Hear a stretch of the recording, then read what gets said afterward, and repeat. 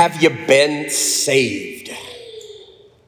Have you been saved, brother?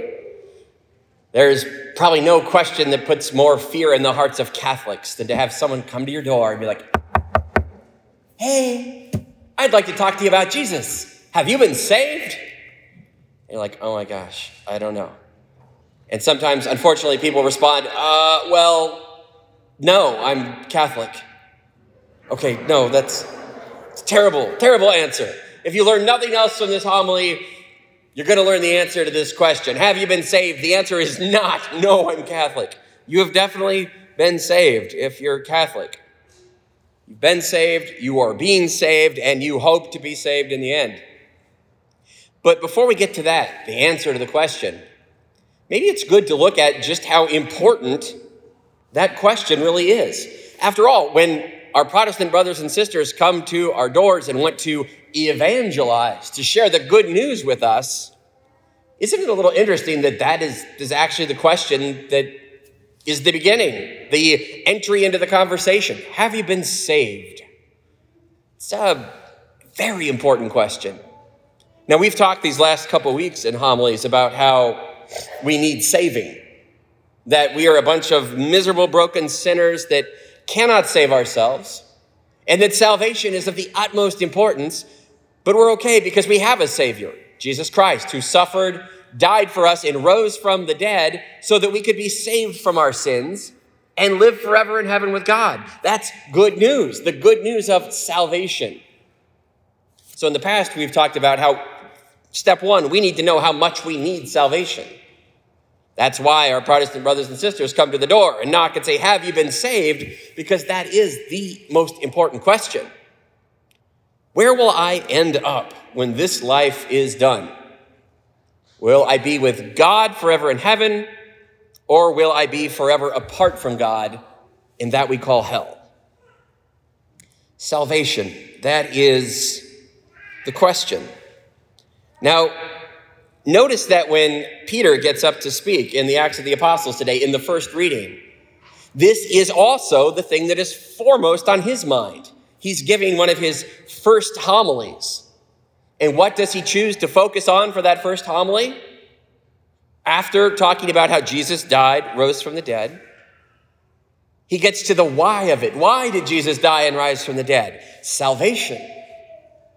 And so Peter gets up today before the leaders of the people and the elders. He's just healed a crippled person, someone who couldn't walk. Peter says, get up and walk, and he does. In the name of Jesus, I tell you, rise and walk.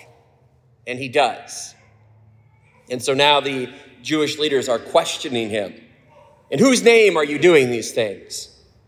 He says, well, if we're being questioned for a good deed done to a cripple, namely by what means he was saved, then all of you and all the people of Israel should know that it was in the name of Jesus Christ, the Nazarene, whom you crucified, whom God raised from the dead. In his name, this man stands before you healed. Peter is saying, you want to know how this power works? How it is that people are cured of their diseases, raised from the dead? Peter is doing the very same things Jesus did. He says, it is in the name of Jesus that these things happen.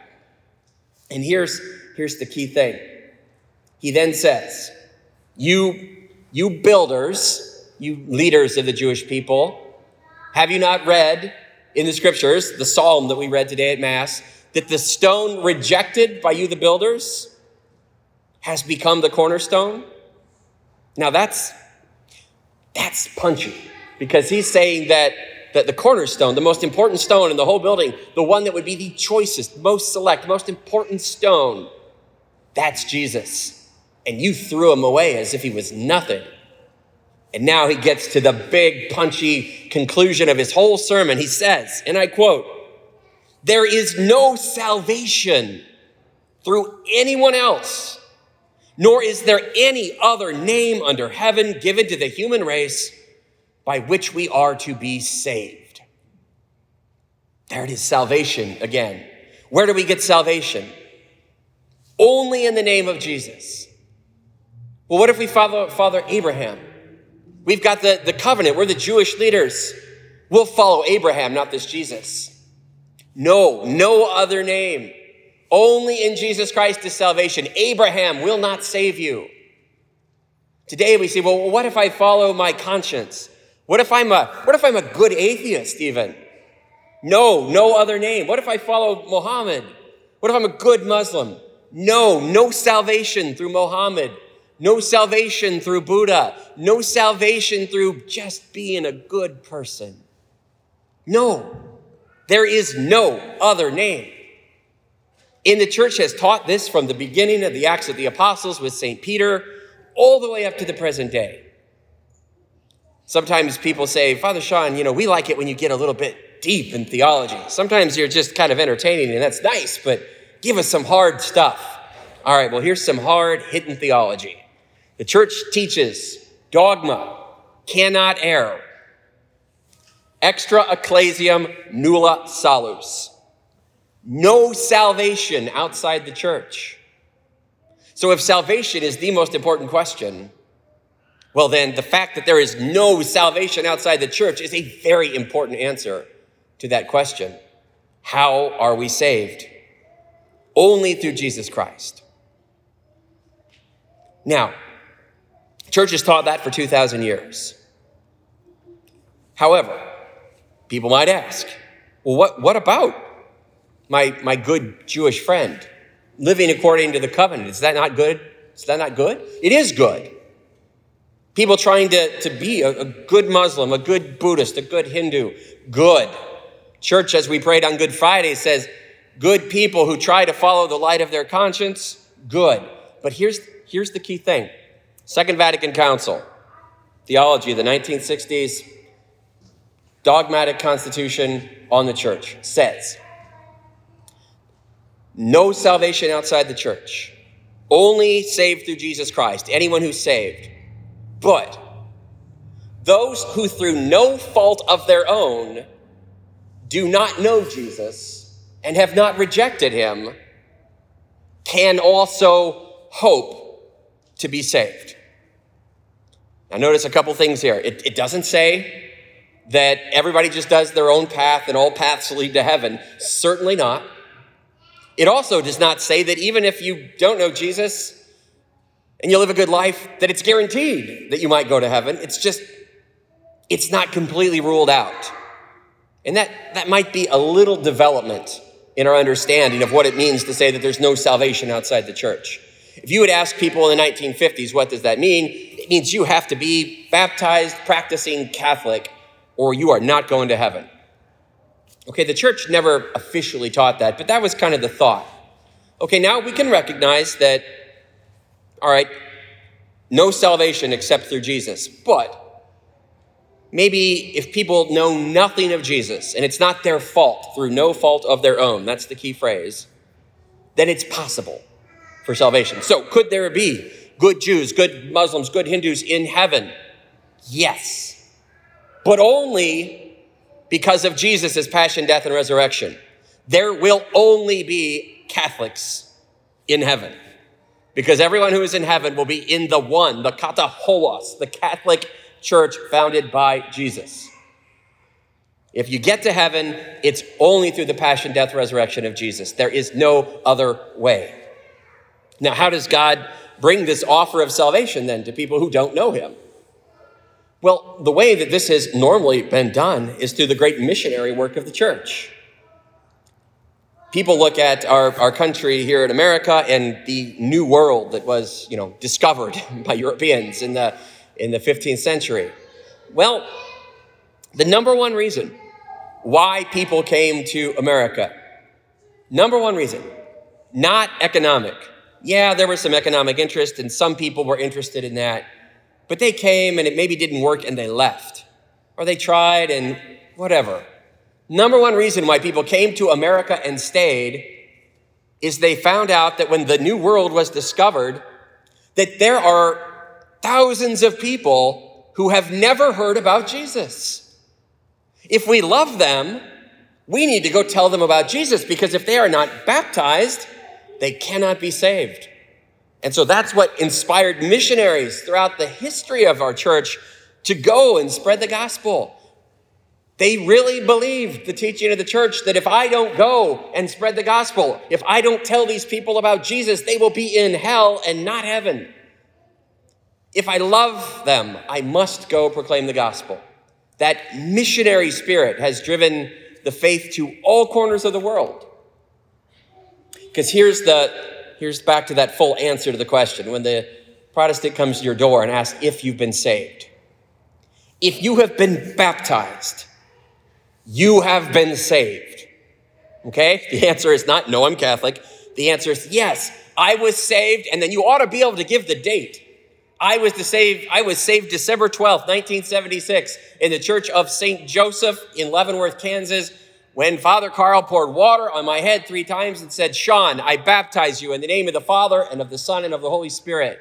At that moment, everything that Jesus did on the cross, his passion, death, and resurrection, his payment of all debt to sin, rushed upon little, cute, adorable baby Sean, me, and I was saved.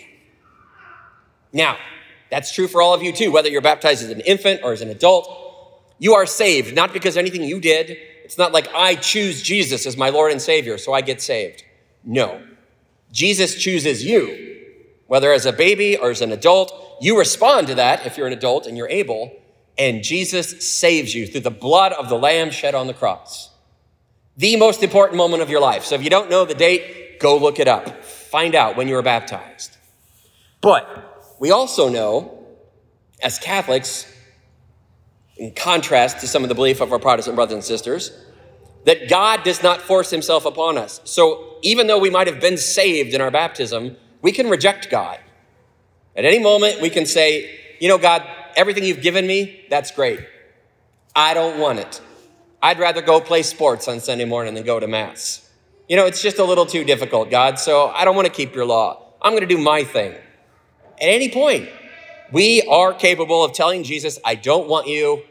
I'll do it my way from here. That's why it's not just important to say, I have been saved. It's important to realize we are working out our salvation with fear and trembling, as St. Paul says. So we are being saved right now. That's why we have the sacraments. That's why we know we come to the Eucharist every Sunday, not because we have to, but because we know we need it. If we are going to persevere in the salvation given us at baptism, we've got to stay in touch with the Lamb of God who saves us. We get that in the Eucharist, the sacrament of penance, the sacraments in general. That keeps us in touch with salvation so that in the end, we will persevere and we will finally be saved in the end. At the end of life, we will be able to say, yes, Jesus, I was saved in my baptism. You have saved me throughout my life. And now I want to be with you forever in heaven. And I am finally, permanently, forever saved in heaven. So, are you saved? Yes, I've been saved. December 12th, 1976. I am being saved right now, and praise God, I have the Eucharist that I can go, and that salvation is given to me every day. Every day, I say yes to Jesus as best I can, and if I turn away from it, I go to confession so that I am being saved. And in the end, I hope that I will be saved permanently forever in heaven. I have been saved, I am being saved, and I pray that I will be saved. It's a 3-part answer to that seemingly simple question, are you saved? Yes, yes, and yes. Have been, am being, will be. God willing. That's the whole thing. Now, notice what happens if we start to say that somehow salvation doesn't really matter. Or like today, so many people think, well, it doesn't really matter if you're Catholic. You could be a good Protestant and go to heaven, so that's just as good. Or, a good Muslim, a good Buddhist. You could be a good atheist and go to heaven. Vatican II says so. Okay, again, notice Vatican II says not guaranteed. We can hope. It definitely doesn't say that it's easy. Imagine trying to go through life without the Eucharist or confession. Most importantly, we cannot simply think that all roads are the same. That's actually heresy. That is the heresy of indifferentism. To think that it doesn't matter how I live my life, what faith I belong to. Think what that would mean if it doesn't matter if you're Catholic or not. That means that Jesus came, suffered, died for us, gave us the Eucharist, confession, the sacraments of baptism, confirmation, marriage, holy orders, anointing of the sick. Jesus came and did all that, but it doesn't really matter. I mean, it's nice that he gave us the Eucharist, but you don't need it. You could do it some other way. Yeah, confession's really cool, but if you don't have it, no big deal. Think about how ridiculous that is. And yet that is what we say as Catholics when we say it really doesn't matter if you're Catholic.